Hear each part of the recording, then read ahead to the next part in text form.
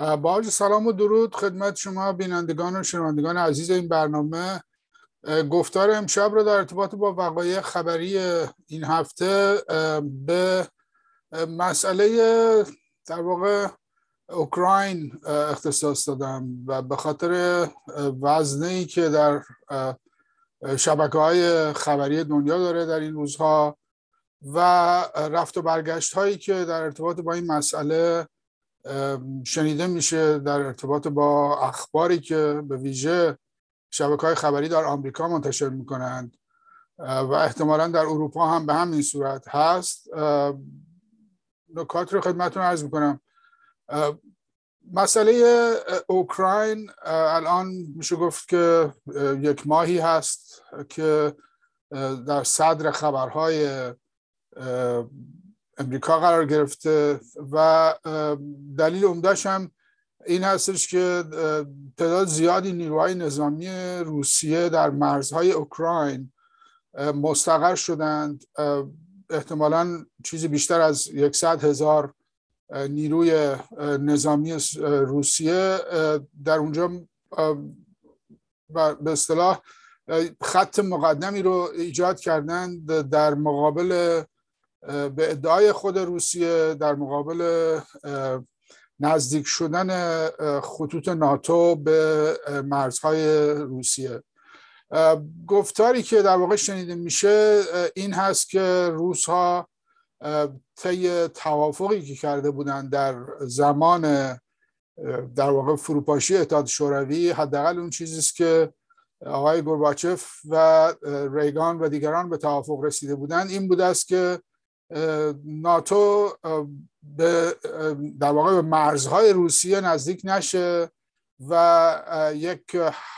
حد حائلی بین دو پیمان در واقع نظامی اون زمان همیشه محفوظ بمونه. خب اون پیمان که به طور کلی پیمان ورشو الان دیگه وجود نداره، فقط پیمان ناتو هست و نزدیکی اینها در واقع از اینجا پیش آمده که بعد از درگیری‌های درون اوکراین در چند سال قبل که در نهایت منجر شد به در واقع پیوستن شبه جزیره کریمه به روسیه و در حال جنگ‌های داخلی که در اوکراین وجود داشت بین روس تبارانی که در شرق اوکراین زندگی میکنن و اسلاوهایی که در غرب اوکراین ساکن هستند و بیشتر مایل بودند به غرب نزدیک بشن. در حال بعد از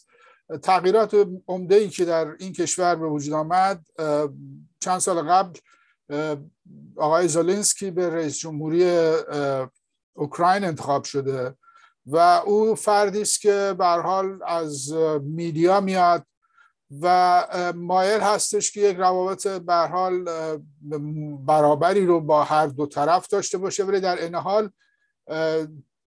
تبلیغاتی که میشه حداقل در غرب این هستش که اوکراین رو تشویق بکنن به ناتو بپیونده و این مسئله تا حدودی برای روس‌ها گران تموم شده، به این دلیل که اونها نگران این هستند که وقتی که هم مرز بشن با ناتو این خطر رو در واقع احساس میکنن که وقتی که نیروی مقاومی در مقابلش نیست این خطر رو در واقع روس‌ها حداقل ابراز میکنن که ما هم به همین دلایل مجبور هستیم که نیروهای خودمون رو در مرز اوکراین مستقر بکنیم به عنوان خط دفاعی. طرف غربی و به خصوص ایالات متحده در تمام تبلیغاتی که میکنن این رو به عنوان یک حرکت در واقع تهاجمی از طرف روسیه برداشت میکنند و به همین دلیل دائما در حال بحث و در حال در واقع این اعتراضات به روسیه هستند که نیروهای خودت رو از مرز اوکراین پس بکش و این رو به این شکل در واقع مطرح میکنن که روسیه قصد اشغال اوکراین رو داره. در 1-2 هفته اخیر 2-3 مورد میشه گفت مورد خبری تا حدودی حتی میشه گفت جالب و قابل تعجب هم شنیده شده. یکیش در واقع یکی از شبکه‌های تلویزیونی مثلا MSNBC فکر میکنم مطلبی رو مطرح کرد که در ارتباط با برجام و ایران قرار میگیره و این موضوع این هستش که ظاهراً در همین هفته‌های اخیر آقای اولیانوف که نماینده روسیه در سازمان‌های بین‌المللی هست در وین یک طرحی رو به طرف ایرانی ارائه داده و از به عنوان پیشنویس یک توافق در مورد برجام که ظاهراً نوعی اجرای برجام از طرف ایران و برداشتن تحریم ها از طرف آمریکا به صورت پله پله و مرحله‌ای هست. این رو چون روسیه این رو در واقع پیشنهاد رو تسلیم طرف ایرانی کرده آقای کنی، شبکه‌های امریکایی در تبلیغشون گفتند که این نشون دهنده این هستش که روسیه میخواد به اوکراین حمله بکنه و به عنوان شاهد هم این دلیل رو آوردند که در واقع در زمان آقای اوباما هم قبل از اینکه اوکراین در واقع جزایر کریمه وسیله روسیه اشغال بشه و به تصرف در روسیه در بیاد،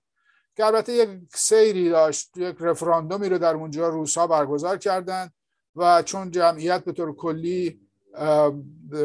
روس‌تبار بودن در اون منطقه و به ویژه به خاطر اینکه پایگاه نظامی نیروی دریایی روسیه در کریمه وجود داشت و طبق یک قراردادی با اوکراین قرار بود برای 90 سال در اختیار روسیه باشه، روس‌ها به هر حال کریمه رو اشغال کردند. ولی این شبکه‌های خبری اعلام میکنن که در همون زمان هم که یعنی درست قبل از این که روسیه به کریمه وارد بشه، در سازمان ملل با تحریم‌های ایران موافقت کرد. به این ترتیب عملاً به امریکا این خوشبینی رو بخشید که وقتی که در ایران با آمریکا همکاری میکنه، آمریکایی‌ها مثلا توجهشون نسبت به روسیه محدودتر باشه و در نتیجه از این فرصت استفاده کرد و کریمه رو به خاک روسیه متصل کرد. در این شرایط هم پیشبینی خبرگزاری یا شبکه تلویزیونی MSNBC این بود که این در واقع این طرحی که اولیانوف و روسیه به ایران دادن و بعد سفر آقای رئیسی به مسکو و دیدار با آقای پوتین که ظاهراً 3-4 ساعت هم این دیدار دو نفره طول کشیده، شاید اینا همه نشانه این هستش که روسیه مایل هستش که با این ترتیب به قول معروف سر آمریکایی رو گرم بکنه و از اون طرف هم به اوکراین حمله بکنه. خبر دیگری دوباره منتشر کردن هفته گذشته و اون این که روسیه در نظر داره در اوکراین یک حالت با یک حالت کودتا به قدرت برسه، یعنی یک کسی رو انتخاب کردن که در اوکراین قراره با یک کودتای نظامی به ریاست جمهوری برسه یا به شکل دیگری و علا او رو به عنوان رئیس جمهور نصب بکنن و آقای زلنسکی رو برکنار بکنن و در نتیجه دولتی بشه که طرفدار روسیه است. هیچ کدوم از اینا تا به حال در واقع به اتفاق نیفتاده و احتمال هم نمیره که چنین چیزی به هر حال هیچ کدوم از اینها نمیتونه دلیل واقعیت قضیه باشه. بیشتر یک جنبه تبلیغاتی داره برای طرف آمریکایی که در واقع هم افکار عمومی داخل امریکا رو از مسائل و مشکلات داخلی و کووید منتقل بکنه به یک مسئله بین‌المللی، وگرنه در شرایط حاضر با توجه به این واقعیت که اصولاً دکترین سیاست خارجی امریکا یک دکترین کاملاً میشه گفت پادرهوایی شده برای تقریباً 60-70 سال از بعد از جنگ جهانی دوم تا میشه گفت پایان دولت آقای اوباما، امریکا داره یک دکترین ثابت سیاست خارجی بود، ولی از زمان به سر کار آمدن آقای ترامپ و الان هم در دوره آقای بایدن انقدر مشکلات داخلی زیاد هست که در واقع به نظر میرسه مسئله سیاست خارجی برای امریکا اصلا اولویتی رو نداره و بیشتر مایل هست که وقت رو به این شکل به هر حال بگذرونن و این نوع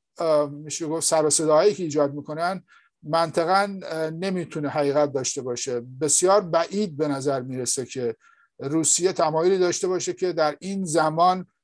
خاک یک کشور اروپایی رو اشغال بکنه. اصلا در توان میشه گفت روسیه در حال حاضر نیست. روسیه الان در واقع یک نیروی میشه گفت سوم نظامی در دنیاست. بعد از آمریکا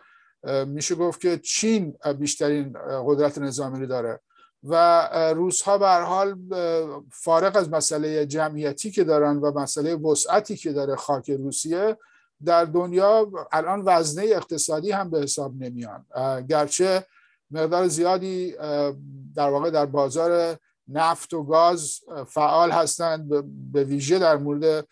گاز مایع که بخش عمده‌ای از اروپا وابسته به گاز انتقالی از روسیه است و اونها از این به عنوان یک وسیله در واقع اقتصادی استفاده میکنن، ولی توفق اقتصادی روسیه در دنیا نداره.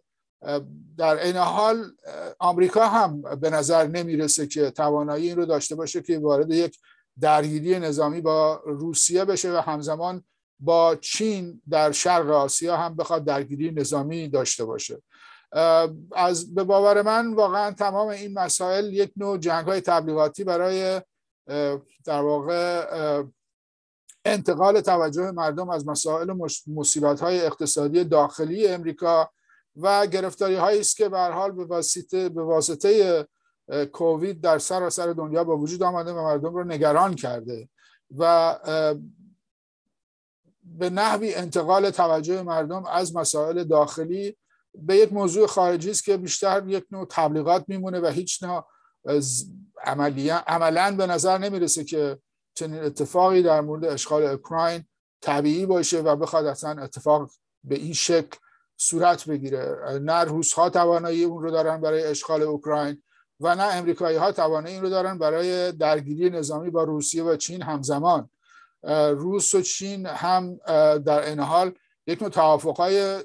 منطقه‌ای به امنیتی رو وارد شدند، چه در مورد شانگهای چه در مورد در واقع امنیت منطقه‌ای که روس‌ها با سایر کشورهای در واقع سابق اتحاد شوروی یا نزدیک به بلوک روسیه داشتند و با هم همکاری‌های نظامی امنیتی و مانورهای نظامی دارند. با چینی‌ها به همین صورت در آبهای خلیج فارس قرار هستش که با ایران یک مانور نظامی روسیه و چین داشته باشند و نشون میده که اینها در حال چین و روسیه به هر حال به هم نزدیک میشن علیرغم اختلافات شدید ایدئولوژیکی که بین چین کمونیست و اتحاد جماهیر شوروی وجود داشت. الان بیشتر این مسائل در واقع در غبار منافع اقتصادی حل شده و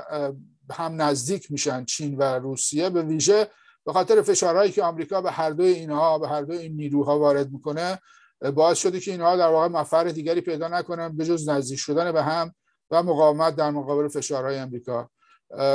از نظر من امکان یک درگیری نظامی در اروپا به این شکل بین نیروهای روسیه و نیروهای آمریکایی مطلقاً به نظر نمیاد که یک واقعیت باشه و یا اصلا به حقیقت بپیونده.